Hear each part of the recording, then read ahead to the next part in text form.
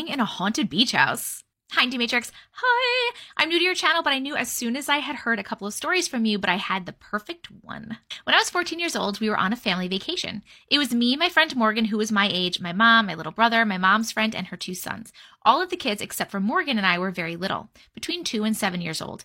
We were going to Folly Beach, South Carolina. It's very close to Charleston. It was my first time going there, but it's my mom's favorite place to vacation, so now I've probably been there 15 times. It's a small beach town, very hippie-like. My mom and my little brother shared a bedroom, and me and my friend and my mom's friend and her 2 sons shared a bedroom.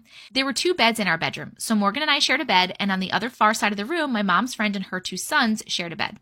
The beach house was nice. It was right on the beach, and it was pretty spacious despite only having 2 rooms. It was very old, though, you could tell, but it definitely had an old beach house charm.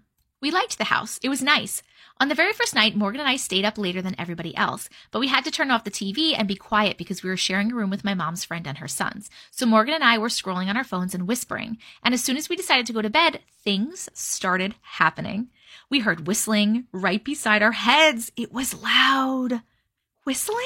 The whistling sounded like what an old sailor would whistle out on a fishing boat, an old sailor's tune. We thought that maybe someone was outside our window, so we pulled up the blinds and looked, and there was no one. So that was weird. We were on an old iron metal bed, and immediately the bed started making sounds. It was like something was hitting the bed with a butter knife or something, making it go ting, ting, ting, getting louder and louder and getting closer to where our heads were laying. We were starting to really freak out. And then the TV turned on. The TV was right in front of our bed, and when it turned on to nothing but static, and it was turned up so loud as it will go. Then the door in our bedroom that led into the kitchen opened, and the kitchen light was flickering on and off over and over, and all of these things were happening at the same time. Then we heard an old man's voice. He didn't say anything. He was just making noises, and it was extremely scary. Oh my God, I have goosebumps. We were absolutely scared to death and petrified with fear. I could not move. I was so scared to get up. So I got my phone and called my mom and begged her to come into our bedroom. When she came in there, all of the things stopped. She made it clear that she did not believe me, and she said I was trying to ruin the trip. Mind you, I was a teenager, and my mom and I did not get along great at the time, so I can't fault her for thinking that. She told us to go to bed and to stop. Wait, but when the TV turned on, did it not wake up your mom's friend and the sons in the bed next to you? We finally fell asleep after the things happening eventually stopped. I talked to my mom about it the next day, and I was so scared and crying, telling her I did not want to stay there another night. Mind you, we were staying there for a week, and it was just her first night. My mom made it clear she did not believe us, so Morgan and I were scared to death. The following night, everything happened again. All the same things, plus some new things. It never stopped the whole trip.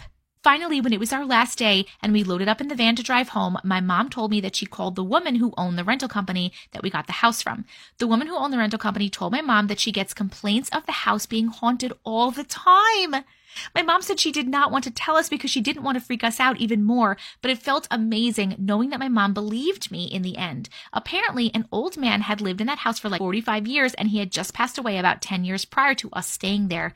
It had been quickly turned into a rental after he passed away, and he was an old fisherman. He was the old sailor whistling the sailor's tune. But based on the interactions that he had with us, it let us know that he was not a nice spirit. He wasn't just trying to make his presence known, he was trying to terrify us. And also the fact that he only made his presence known to me and Morgan, the 2 teenage girls, and not the adults. Let me know that he was not nice. His intention was to scare us, and he definitely did. He wanted you out of his house. Woo-hoo! That was a good one!